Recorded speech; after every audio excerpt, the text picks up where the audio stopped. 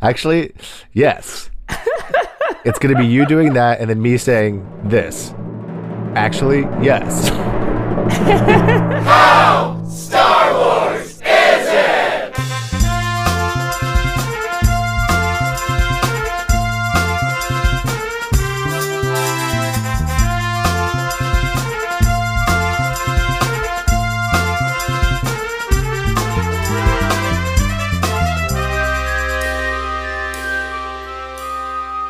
Well, hello there, Mike. Hi, Josiah, and hello, listeners. Hello, listeners. And yes, I am kind of sick.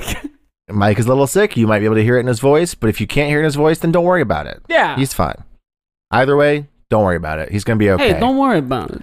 Don't worry about it. Welcome to the podcast. This is the only podcast. And It it's is. Where it is. It's where we rate things on a scale of 1 to 10. What if it was the only podcast and someone was desperately looking for like some White Lotus commentary? Yeah, And the only thing they could find was this. It's like a Twilight Zone. Yes, I think we've said that before. It's like the Twilight Zone where it's the only podcast, and it's like you drop your glass, Yeah, you drop yeah. your AirPods, and they break. Yeah. Ah, it's so twisted. Not fair. That's not fair. So twisted. I think we have had this exact conversation. We have definitely had this exact conversation. I saw a great tweet that was like, "You're the world's richest man. You buy a piece of technology that allows you to see the thoughts of everyone in the world. Uh-huh. Their thoughts are they hate you. Yeah. For your consideration, this is the Twilight Zone." Yeah. And I was like, "That's funny. That's funny." That is funny. But we're not talking about the Twilight Zone. We're talking about this podcast and what it is. It's where we rate things on a scale of 1 to 10 of how good or bad. No, wait. Not of how good or bad they are. No. It's not about their quality. No, it's about the quantity of Star Wars in that thing. Yeah. And that makes sense. And that makes sense, and we don't need to explain it any more than that. No, we don't. No. And we are doing... This is sort of another sequel episode. You know? You know what I mean? That's true, because we recently revisited the topic of moving. And yes, we did. We've revisited other Star Wars films. We did a season 2 before. We did a season 2 of The Mandalorian. Yes, we did. And this is probably only our second ever season 2 of a television show. Yes, I think you're right. This is The White Lotus, which of course, the show was originally a limited series. Right. And then they won Emmys for like best limited series. And now here they have season 2. I think they should give their Emmys back. I think they should give their Emmys back False too, pretenses. Because they're not a real limited series, so they should all give it back. Yeah. And unless they want to go run for them again. Right. And then maybe I would allow it. Right. Run in their correct category. Yes, exactly. Yeah. So the White Lotus... Yeah, go ahead. The White Lotus is... I thought it was just White Lotus, but it's The White Lotus. Mm-hmm. We're talking about season 2. And it is an anthology series now. But we're talking about season 2, which takes place in Sicily. Right, Sicily. And if you've seen this show, either season, it takes place at a rich people resort called the White Lotus. The first season, so the show inherently has to do with like wealth, given the setting. But the first season was like really about like colonialism and imperialism, and like race and whiteness, because it was in Hawaii or in somewhere in Polynesia. Hawaii. I don't know if they ever say Hawaii. that it's Hawaii. I believe they confirmed that it's Hawaii. Okay. I mean, I know that's where they shot it, but Right. And this one has a different through line theme of like sex and manipulation and power. But it's funny, without the like colonialism and like the haves versus the have-nots. I suppose there's some have-not-have relationship in this season, but like it's not as front and center. And it does make this season more like rich people porn kind of, you know? Yeah. And no one's having a good time. So it's the same thing of like money breaks your brain, to quote a improv show I saw recently. It's me, I said that. I was going to say the same thing. So season 1 is about whiteness and about colonialism and imperialism and how it affects everybody negatively. Right. Season 2 is about money, power, and sex and how that affects everyone mostly negatively, but also it's not something that I saw someone say that I basically agree with, is they were like, season 1 was more insightful, like it was more thematic, and it had more of something to say, right? But season 2 is more fun. Sure. And I think that I agree with that to an extent. It's like season 2 is just a fun ride, and it does. It's almost like when you know, like the about halfway through Parks and Rec, it became like fucking zany. Yeah, like they're in the middle of nowhere, Indiana, but they can have things like Entertainment 720. Yes, and like the Decemberists come and Genuine comes for their like harvest festival. Like it's kind of in Fantasyland, and this has like more of that than season 1 did for sure. It's less about whiteness and more about the like masculinity and weird. Yeah, a lot of stuff about masculinity and the weird ways that toxic masculinity relates to itself and to other people, and the weird way that like sexual relationships and sexual dynamics affect people, and like it's a little more muddy, if I'm being honest. I think I like both seasons a lot. Yeah, I do too. But I think this one is more muddy. Like I'm just now sort of crystallizing my thoughts about it, and that I think that it's less incisive and more just like well, what if we did this murder mystery thing again, but it's still a black comedy and we like tell funny stories about rich people being weird. Right. You know? It does though it makes you almost party to it, whereas in season 1 it's like, look at these rich fucks.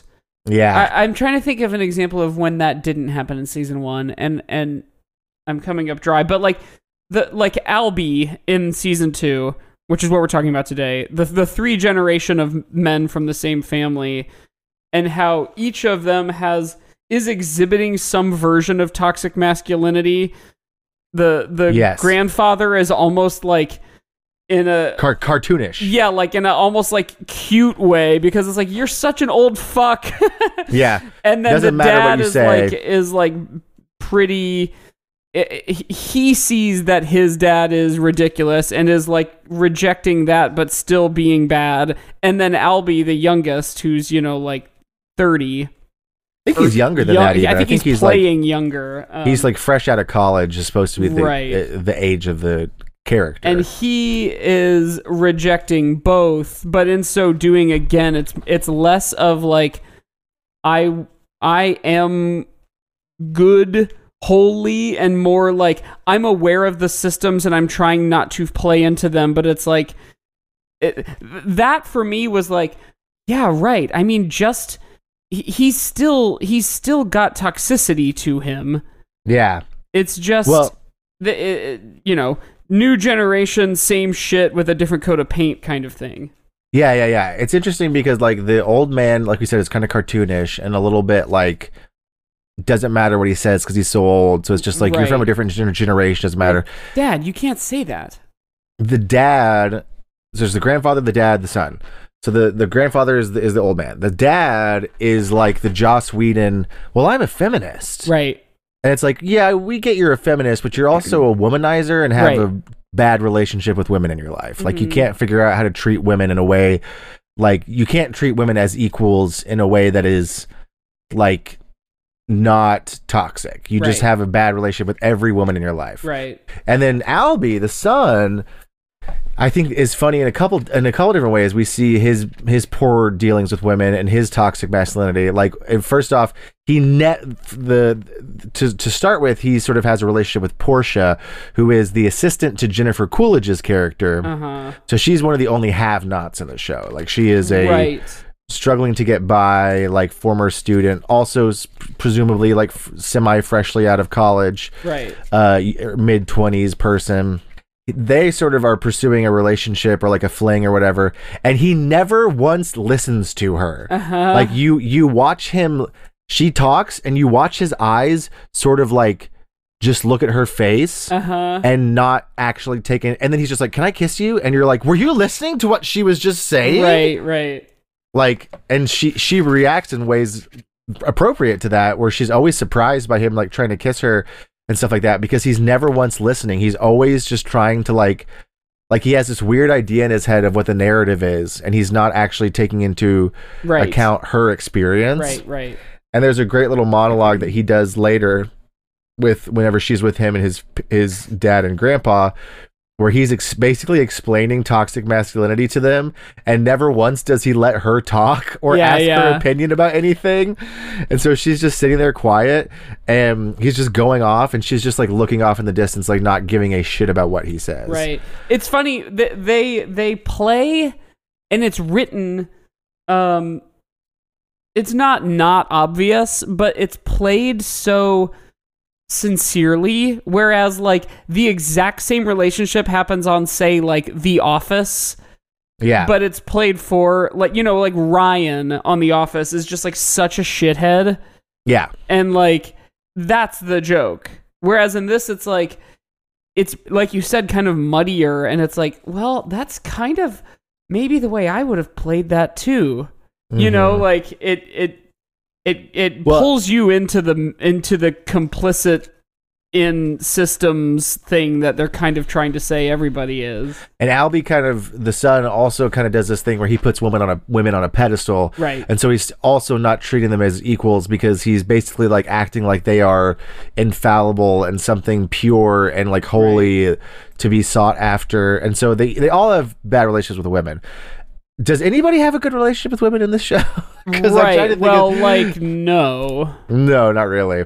Because then you have the other... Other than Lucia and Mia with one another. Yeah, Lucia and Mia, I saw this great like Instagram or Twitter or something where it was like, they won the White Lotus. They did. And I was like, they totally won. Yeah. It was a competition and they won. So like there's a prostitute, Lucia, and her friend Mia, and they are spending a lot of times on the hotel grounds, like originally because they're with the dad who has hired her, Lucia, for the week, right, to be his like girlfriend in Sicily or whatever, but then immediately feels bad about it and is like, just kidding, never mind. Right. And then you've got Aubrey Plaza's group of people, who are like two wealthy couples. One is recently wealthy, the other has been wealthy for a while, and how they interact with each other. Yeah, and then we end up finding out that by the way, spoilers, I suppose.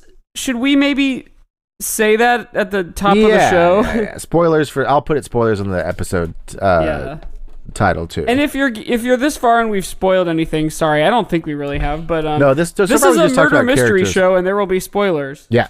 We find out that the guy who, like you said, has kind of been rich forever, is basically broke. Oh, we do? Well, I don't know if broke, but like when he sort of propositions Ethan to invest or to like give him money in some way, like not broke, but like not like liquid, you know? Yeah, like, not as well off as he would seem. Yes. And then of course we find out that like he cheats on his wife fairly frequently, it would seem, and that she's at least aware of some of it, if not all of it, and has kind of gotten back at him by like the children she has are strongly hinted at as being not his. Oh, I didn't even pick up on that. When she and Aubrey Plaza are talking by the pool or whatever. Wow. And Aubrey Plaza's like, do you know if does your husband cheat on you or whatever? And she says like, I'm aware of like one instance, but you know, you kind of have to just do what you can to not feel like the victim. And that's like their whole fucked up relationship is like so hot and cold. Like anytime they're not together, we see all sorts of weird cracks. But she says like, yeah, like I haven't, or like I have this trainer back home who's so hot. He's got like white blonde hair and piercing blue eyes. And like that's my version of like getting like the game I play or whatever. And she goes, "Do you want to see a picture?" And she holds up her phone and it's just a picture of her kids, but her kids have like white blonde hair and piercing blue eyes. And I didn't even pick up on and that. Aubrey That's so Plaza's good. like, "Oh, this is just a picture of your kids." And when she takes her phone back, she was like, "Oh, funny." Yeah, Like, I didn't pick up on that. Doesn't try to, yeah. That's so good. I didn't even realize that. Damn, dude, that's even more fucked up than I thought. Yeah.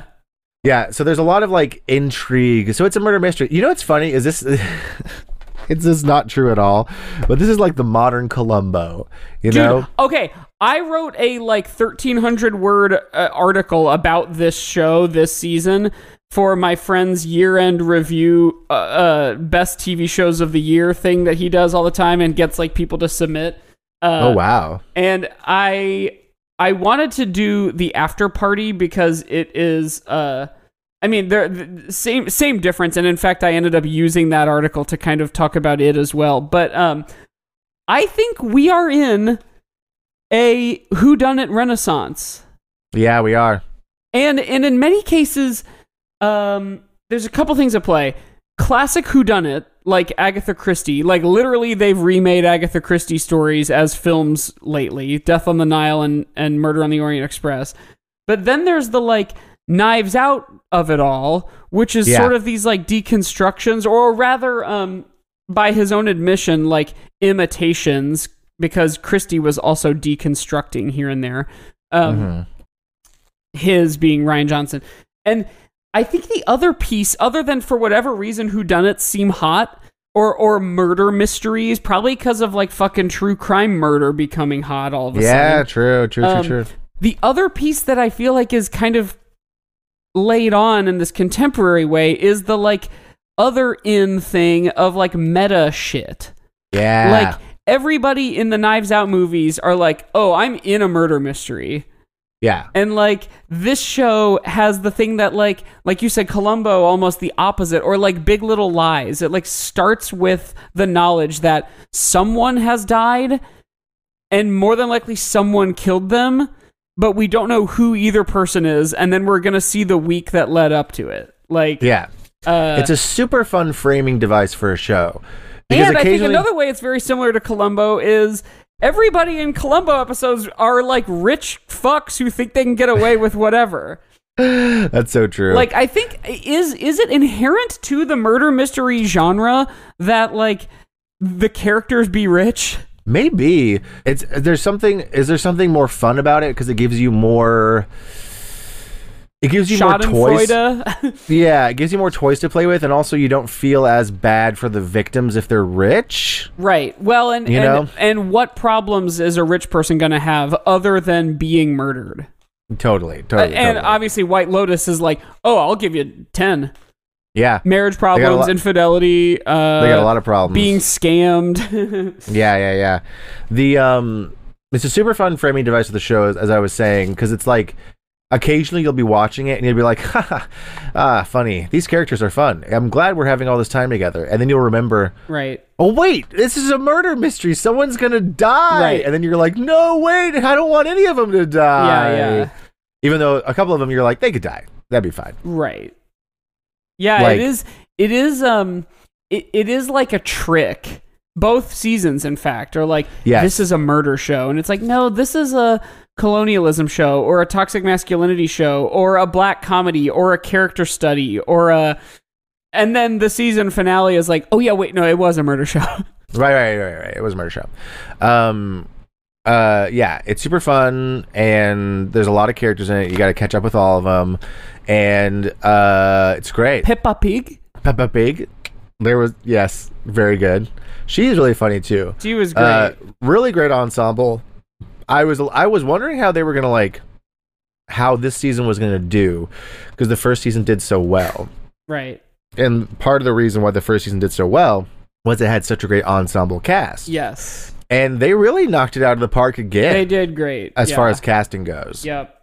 Like another really great ensemble cast. Like they provided different types of relationships, like the couples who go on vacation together, the 3 men of one family, like none of it felt sweaty.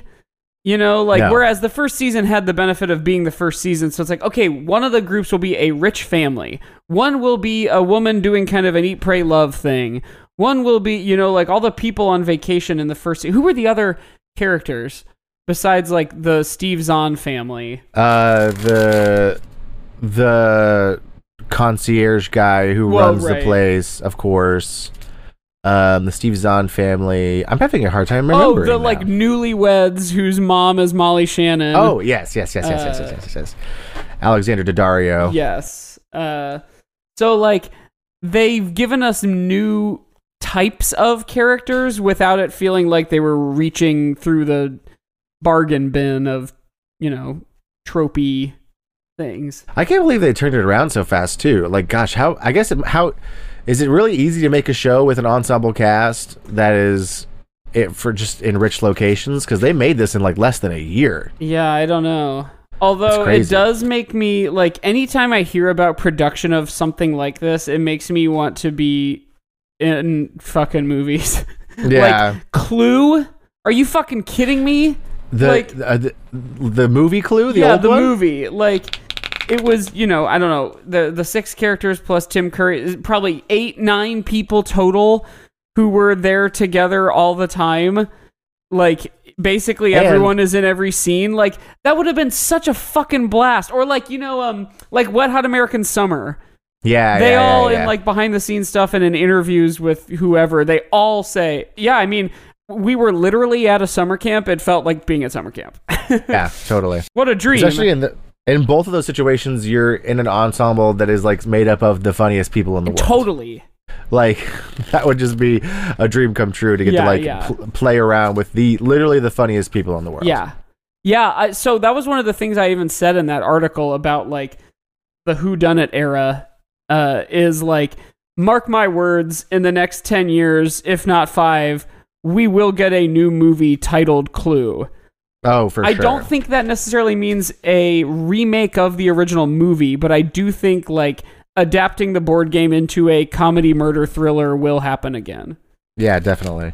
The Rock will be Mrs. White. The Rock is Mrs. White. The Rock is Professor Plum. The Rock Ryan is Reynolds Colonel Mustard. is Mr. Green. You know what's funny is we just did the Bullet Train episode 2, and Bullet Train is also a little bit of a whodunit. Yes, totally. It's not really a whodunit, but it's a mystery Plate in a way. Spinning. Yeah. You know what I mean? There is still a mystery going on. So think, what is it? I think this is going to be the savior of the mid-budget movies. There's a lot of talk about those are going away.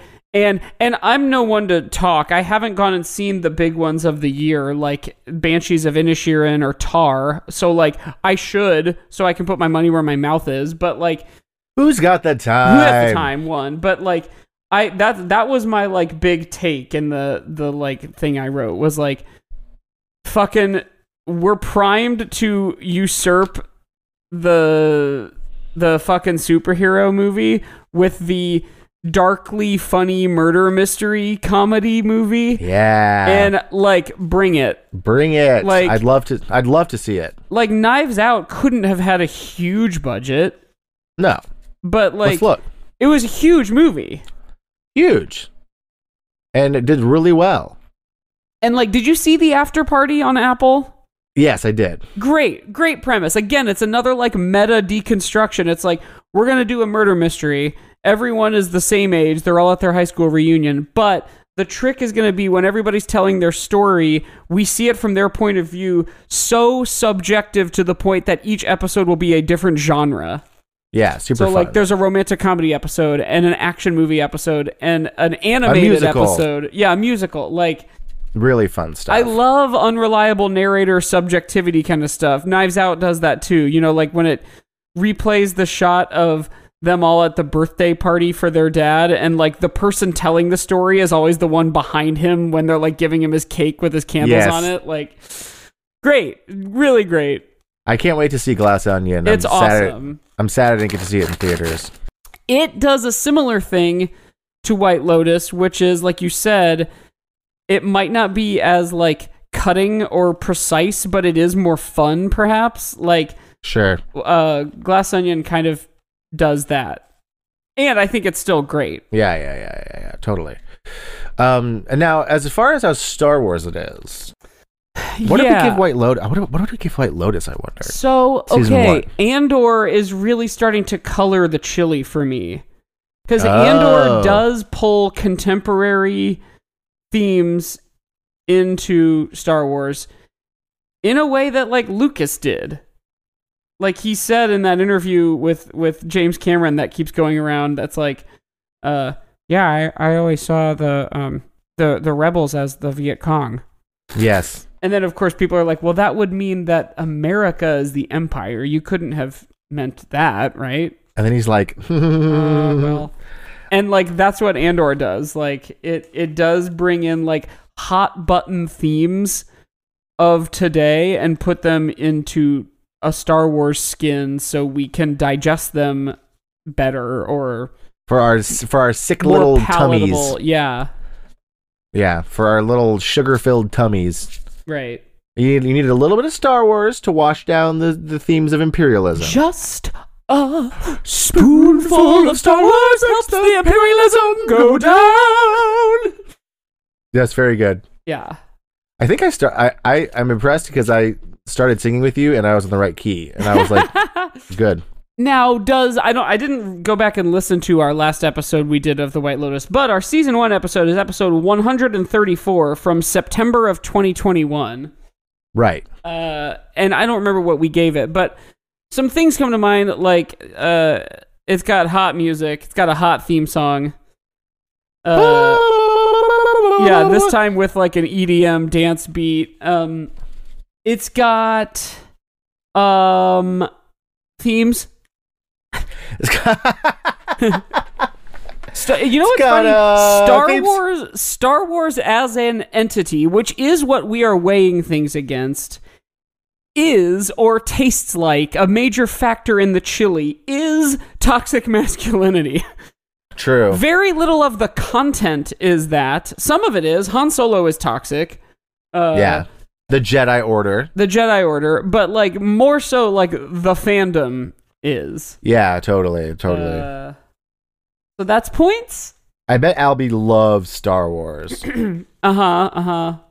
Also, the amount of times he said that he went to Stanford, I wanted to kill him. Great. Yeah, really funny. You know? Really good, like, perfect character building where I was like, oh, this guy's the fucking worst? Yeah. Okay. Even though he's so nice and there's nothing, like, outwardly wrong with him, but just the fact that he said I went to Stanford so many times, I was like, oh, okay, he fucking sucks. Yeah. This guy fucking sucks. It was like the asshole guy in the first season always reading that Malcolm Gladwell book. Yes. I was like, oh, this guy sucks. God. Okay, he sucks. How specific and excellent that guy was always reading that book. That book is fast, first of all, and he read it the entire vacation, and it is bad and wrong. Yeah. You need to listen to that podcast I mentioned the other day, If Books Could Kill, where they just eviscerate airport books. Yes.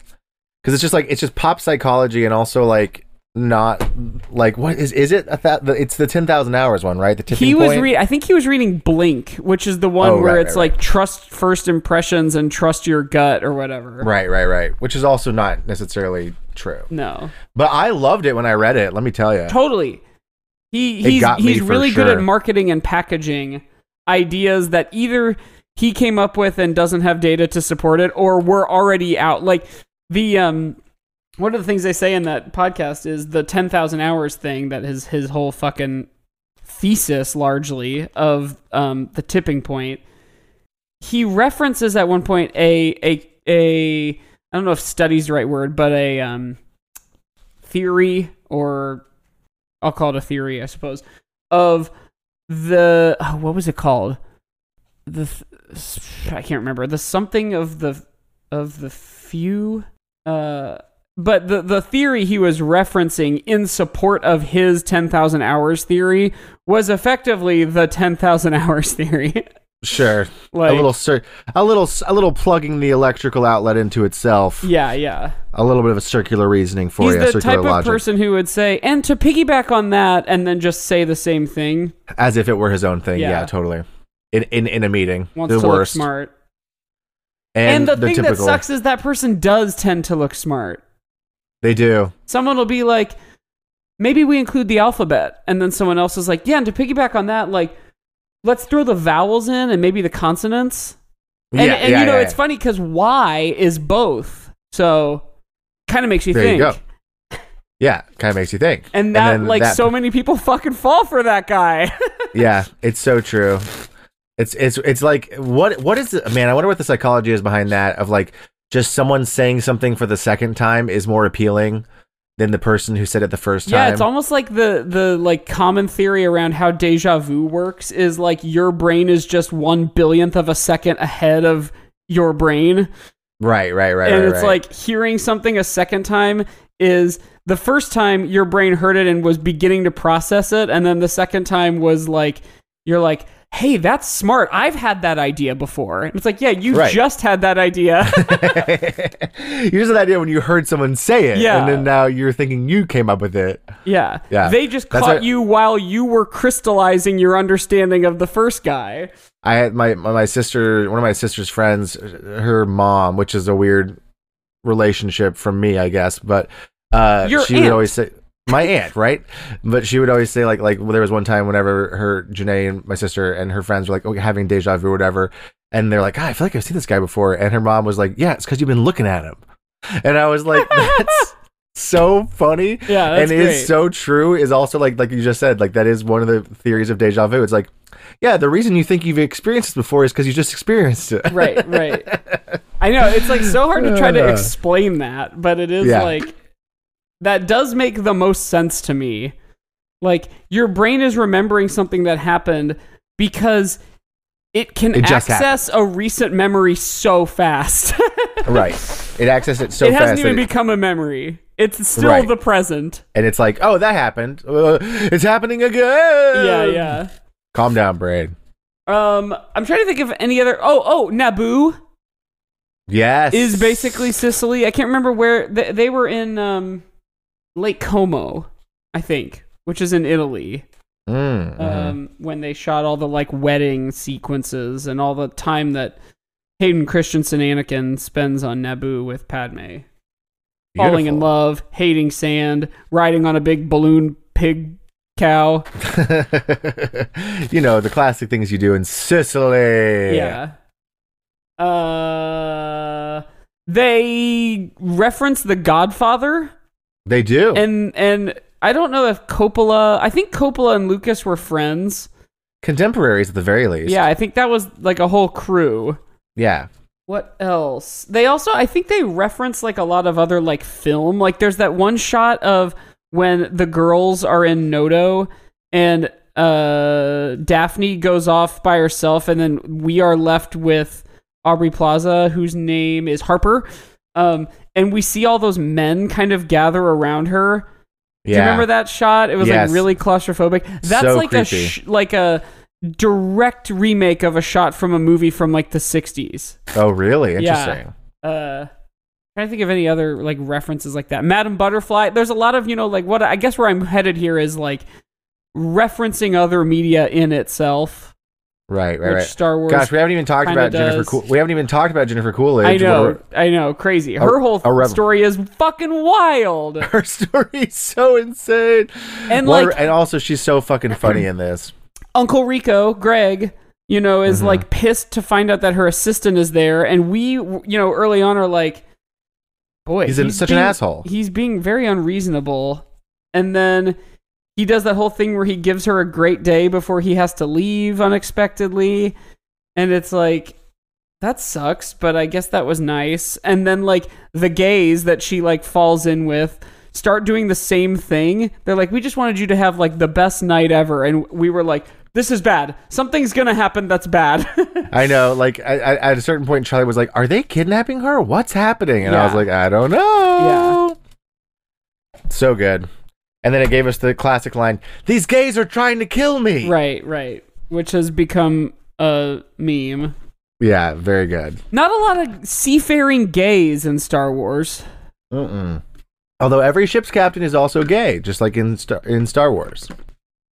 What? Did you know that in Star... You know, whenever they go to the ship's, she goes to the ship's captain and she's trying to. Oh yeah, get he's him like, to help see, her. gay. Yeah, he's like gay. That's what I was saying. In Star Wars, all the ship's captains are also. Oh, gay. got it. Because I thought where you were headed there was the director. No. Mike White. No. Like the director of the White Lotus Resort in season 1, the Australian guy, and then in this season, the local Italian woman, the Valentina. I think Valentina. Yeah. Yes, they are all gay. If you run a White Lotus, you have to be gay. Yes, right. And which like, is a suppressed and kind of closeted. Yeah, a little suppressed or very suppressed, a little closeted. Also, not appreciated enough. Right. For all the bullshit they have to go through. Man, that guy in season 1 is such a fucking asshole. I know. Like I like the calling because the room is the wrong room the whole time. So annoying.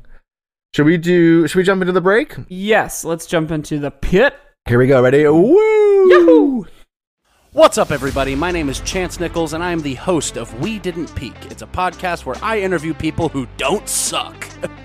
I mean, they're people who are chasing their dreams, and we talk about their lives, where they've been, where they're going. And look, you don't have to be chasing your dreams to not suck. I know plenty of cool people who hate their lives, all right?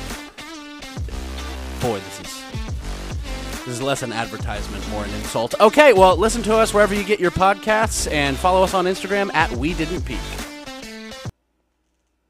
That were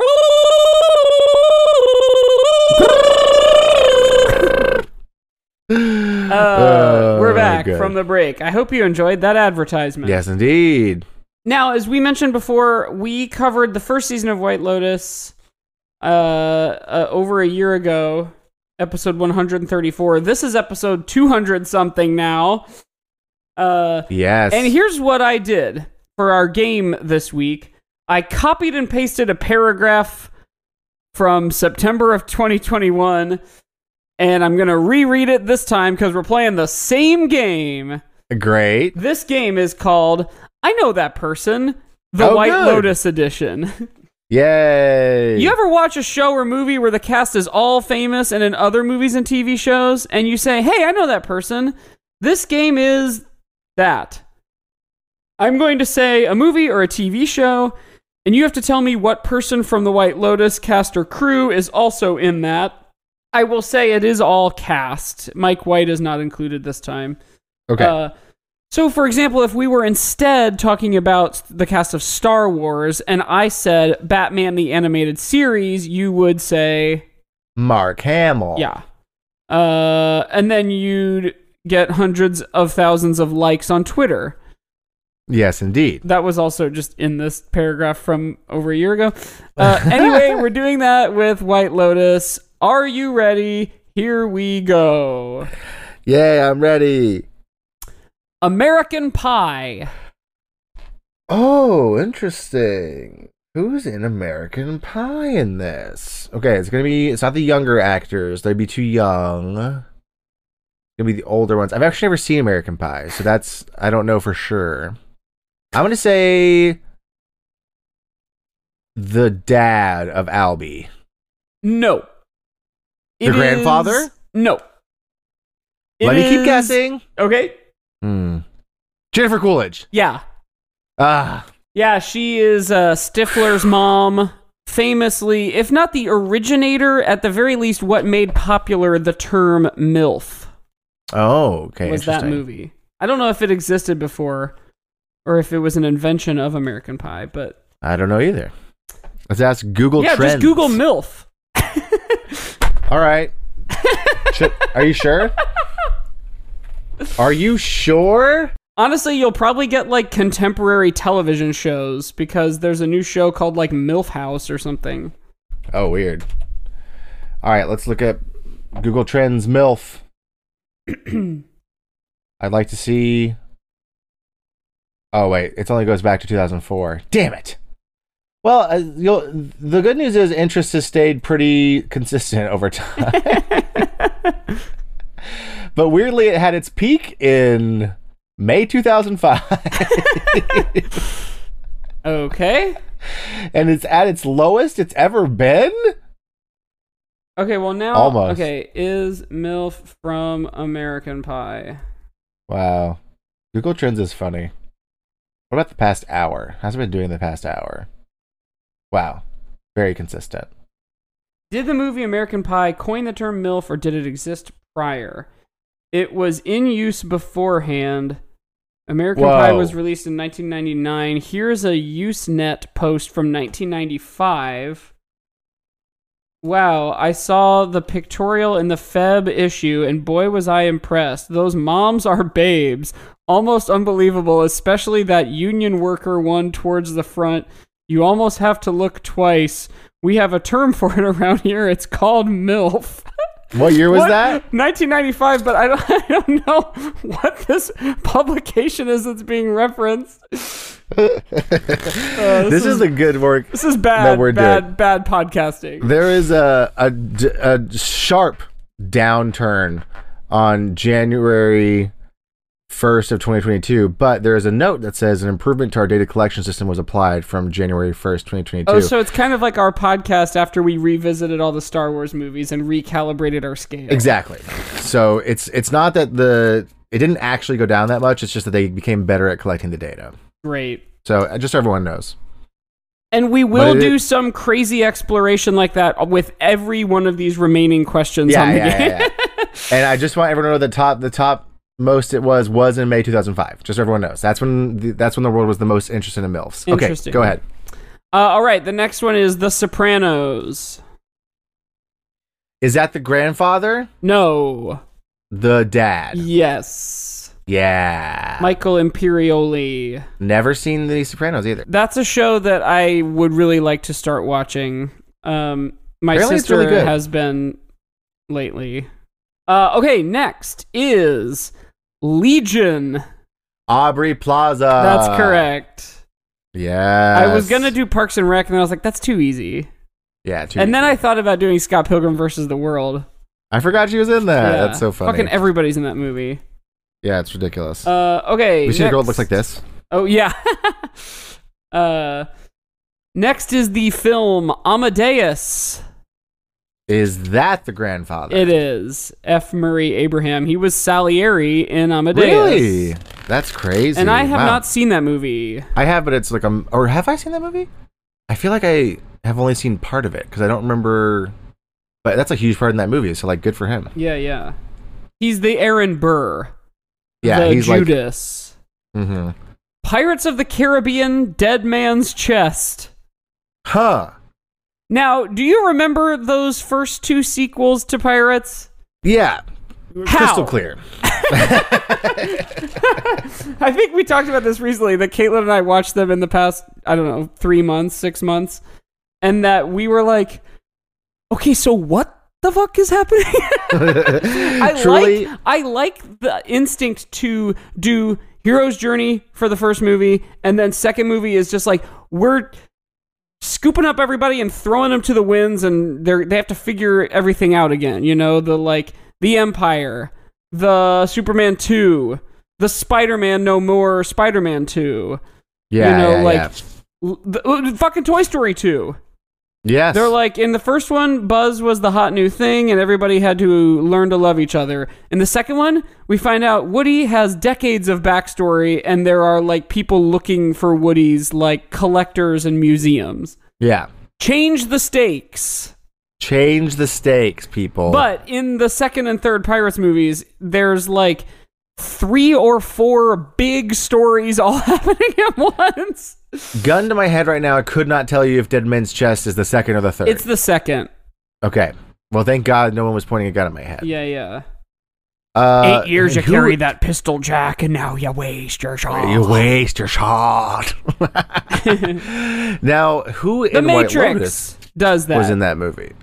Yeah, it does that. Who in White Lotus was in that movie? I don't know. Would it help if I said the character from Pirates of the Caribbean is like a gay sea captain? Yeah, it would. Is it the main gay? Yeah, the main gay. Hoist the main gay! Hoist the main gay! Yes, it's Tom Hollander, not to be confused with Tom Holland. Oh, yes, okay. He plays Beckett in the Pirates sequels, who's kind of like Commodore Norrington's like antagonist. Yes. Like, he's so tertiary, but weirdly, like, very important, because he's, like, constantly one of the people chasing everybody. Yeah, that is familiar. He's now. the ticking clock of the sequels. Yeah. Okay, next one is a film called Edge of 17, and I know nothing about it. Edge of 17, huh? Is it the... What's his fucking name? Cameron? No. His wife? No. Ethan? No. Oh, here, I'll give you a hint. In Edge of 17, it looks as though perhaps the primary star is Haley Steinfeld. Oh. Kira Sedgwick is in it. Yeah, no, I heard about this movie. Woody Harrelson. Is it Albie? It is not. Someone's parent, then, maybe. I don't know. Who is it? It is Haley Lou Richardson, a.k.a. Portia. Portia, I should have guessed. Yeah. It was the one young character I didn't say. Yeah, the young.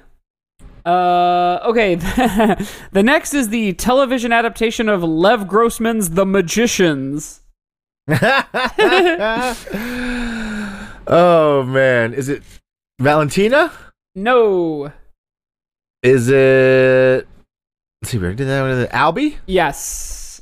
Oh, interesting. Adam DeMarco. And I just like Googled a bunch of people and what they did. I don't know if he was regular or even recurring. He might have just been like in an episode, but let me look actually. Yeah, he's like nowhere to be found. He's like, he was in 14 episodes of The Magicians, so not nothing. Sure. Not nothing. But there were, it would seem, at least 65 episodes. Nice. Good for them. Good for them. Let's see. Divergent. Oh. Based on Divergent. We're talking a YA novel turned movie. That doesn't exist? Yeah, that no one saw and no one knows anything about? Yeah. I even read the first one because I was like hot off the Hunger Games. I was like, I like these. I like this like fucking popcorn ass formula. Yeah, totally. I want to say it's going to be one of the young characters again. Is it Lucia? No. Is it Cameron? It is. Yeah, he looks like he was in one of those. Theo James. He was 4, which is like the main guy, I think. He was 4 years old? He was 4 years old. I am too. Am I too? Am I too? Oh my god, speaking of, have you watched that clip of Tom Cruise fucking driving a motorcycle off a cliff? It was 10 minutes long and I didn't want to watch it. You should at some point. Okay, I will. Dude is so fucking insane. He's trying to die. I believe that. Yeah. Or he made a pact with some like god or like fae or something, where he gets unlimited fame and fortune, but he can't die. Right. And so now he's just testing it. Right. Yeah. He's trying to see if he can test the boundaries of if he can actually die. And he says multiple times, like, and it's all about the audience. Like, he just like really cares about like verisimilitude, or at least that's like what he says. But it's like, yeah, but I think also you as like a 5-year-old were like, what if you rode a motorcycle off a cliff? And now that you're 60, you're like, yeah, why not? That's cool. Yeah, sounds fun. I can I'll do that. I'll hire like dozens of people from like engineers to experts in both skydiving and motorcycling to make this one thing possible for me. And then, not to spoil this behind the scenes video for you, but once they finally get it to the day to shoot it, he does it 6 fucking times. Jesus Christ. He's like, again, this is too much fun. I want to do it again. Like, oh my god. Ludicrous. A crazy man. A crazy man. We have 2 more. The next one is the soap opera, One Life to Live. Oh. Is it the wife of Cameron? It is. Daphne, Megan Fahey. Daphne. She looks like she could be in a soap opera. Totally. And then the last one I have is Moon Knight. Who was in Moon Knight that was in that? And I'll give you another hint. This is a trick because it's someone who has already been in the game. Oh. I watched Moon Knight. I'm trying to remember. I only watched a couple before I was like, I think I'm done with Marvel. Yeah, I liked it. It was different, which was fun. Oh, speaking of Moon Knight and an American doing a British character, did you know both of the men in the couples who are fighting with each other are British? Really? Cameron and Ethan? Yeah. They're both doing a really good American accent. Great. I had no idea. I wonder if I watch it now with that in mind. If you'll start hearing it, yeah. On some R's or something. Anybody kind of things. Anybody. Who the fuck's in Moon Knight? Here's another hint. You won't recognize the face because it was a voice performance. No, cruel and unusual. Is it, I don't know. Who is it? It is also F. Murray Abraham, the grandfather. Oh, he apparently was the voice of Khonshu, which I read and can't ever not say it in my head as Honkshu. The god Honkshu. Yeah. I love that. Oh, and then I talk about copy pasting this game from over a year ago. I also copy and pasted the last piece of it, which was a bonus Alex Blankter Blankleton for the words White Lotus, aka blank blank. And I just kept the exact same thing that I asked you over a year ago, and I'm going to see if you get it again. Okay, great. This is what you'd call Dr. Jill Biden if she emitted light. Bright Flotus. That's correct.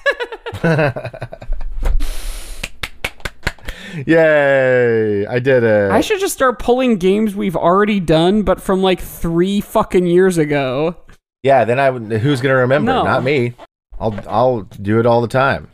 So what other Star Warsy things can we give points to here? It is a season 2 of a television show of only a few episodes. You know, it's like 7 or 8 maybe episodes, which is kind of the formula for live action Star Wars TV now. That's true. On a streamer. And actually, all of Star Wars TV is a sequel to just a few limited series episodes. Uh-huh. Because there's episodes 1 through 9. Sure. And all Star Wars TV falls somewhere in between those. Yeah. The guy who created it was on Survivor, and this is the second season in a row that he has cast in like little cameo roles people he played Survivor with. Really? Uh-huh. The two women who Daphne talks to on the beach in the very first scene right before we see that someone is dead in the water. She's like, "Oh, did you guys just get here?" They were both on the season of Survivor that Mike White was on. That's so wild. And here's where this connects to Star Wars. The new Jedi Fallen Order sequel game that comes out in March is called Jedi Survivor. Okay, there we go. And I think Jeff Probst is in it. Now it's all coming together. Uh-huh. It's all connected. Is Jeff Probst in it? No, but that would be fucking awesome. What a nice little Easter egg for the fans. Yeah, if there was like a Survivor... I don't know how you would do this, but mash up Survivor and Star Wars, please. That is my request. Oh, that's going to be like the next logical thing at the Star Wars, like Disney Star Wars hotel, you know? Yeah, totally. Where it's all inclusive and all like in universe and everything. Like the next logical step is, it's immersive. The next logical step is like, we've got to make you do competitions and contests and like immunity challenges. Immunity challenges, sack races, or whatever. I have never watched Survivor. Yeah, Survivor is just elementary school field day, but on an island. Yeah, I've watched a limited amount of reality TV. Races. And from what I know, they always do fucking obstacle courses. Yeah. Which is weird. Because that's not something you do as an adult very often. No, right. That's actually why... so many Survivor challenges have kind of all devolved into this one formula of like physical obstacle course followed by like puzzle, because like you can't really train for that. Right. You can train to be very strong or very agile or have really good balance, but like all the physical things kind of test all of those, and then you're still equalized at the end by like having to solve a puzzle no one's ever seen before. Totally. I just remember when I watched The Bachelor for a couple seasons, there was always some like episode where they're like, and now we got to do this wet and wild obstacle course. Yeah, yeah. And it was like, why? Yeah. Because it photographs well. It photographs well, and it makes us all look stupid. Yeah. Yeah. Ridiculous.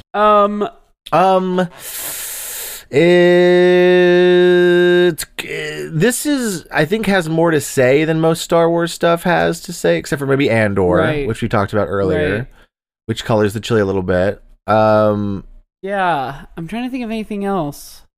Is anyone in Star Wars? Good question. Not that I can say off the top of my head. I wish we needed something for this show that's like the Kevin Bacon thing, but for if they're in Star Wars.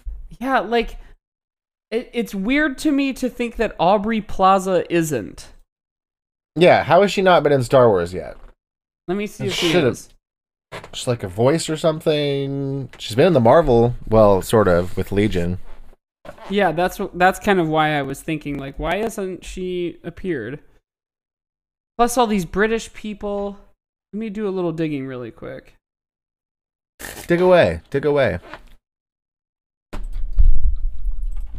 No, it doesn't seem as though there is any direct crossover of actors.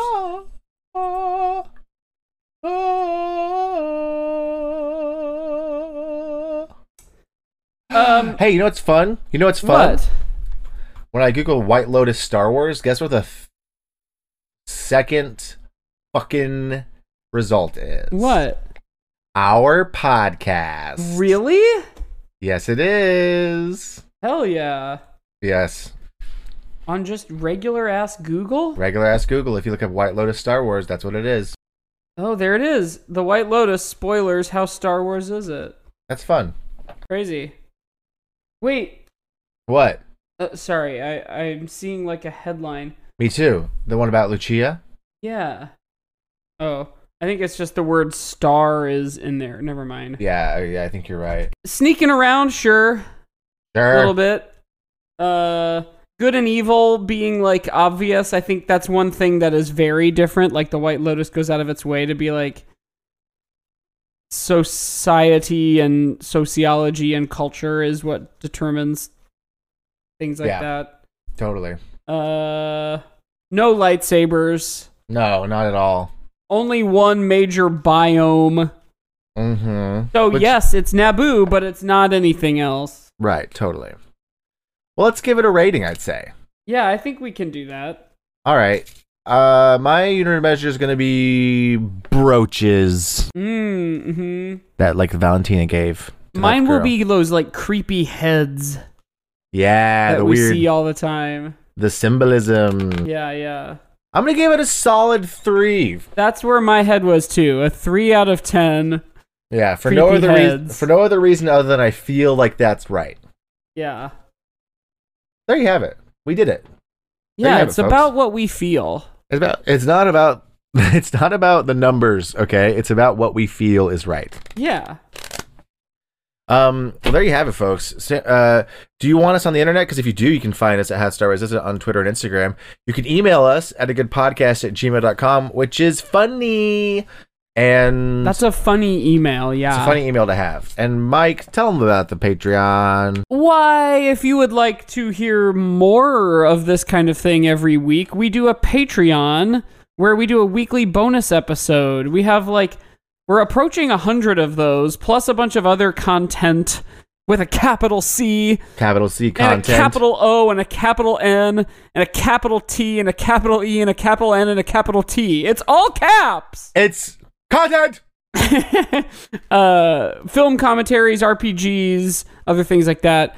$5 a month gets you on there, gets you on our Discord channel where you can chat with us when any of us remember to. That's patreon.com/howstarwarsisit. And keep an eye out on our Instagrams, our own personal respective ones, for when Anarchy, the Improvised Rock Opera, and or Baby Wants Candy improv shows start up again here now in the new year. Yeah, keep an eye out. You can see us do that every so often. Yeah, it's a great time. It's always a fun time. Yeah. So, sandwiches of Star Wars, it's about time for Tubby bye-bye. So, like we always say, we love you, and may the 4th be with you. Bye!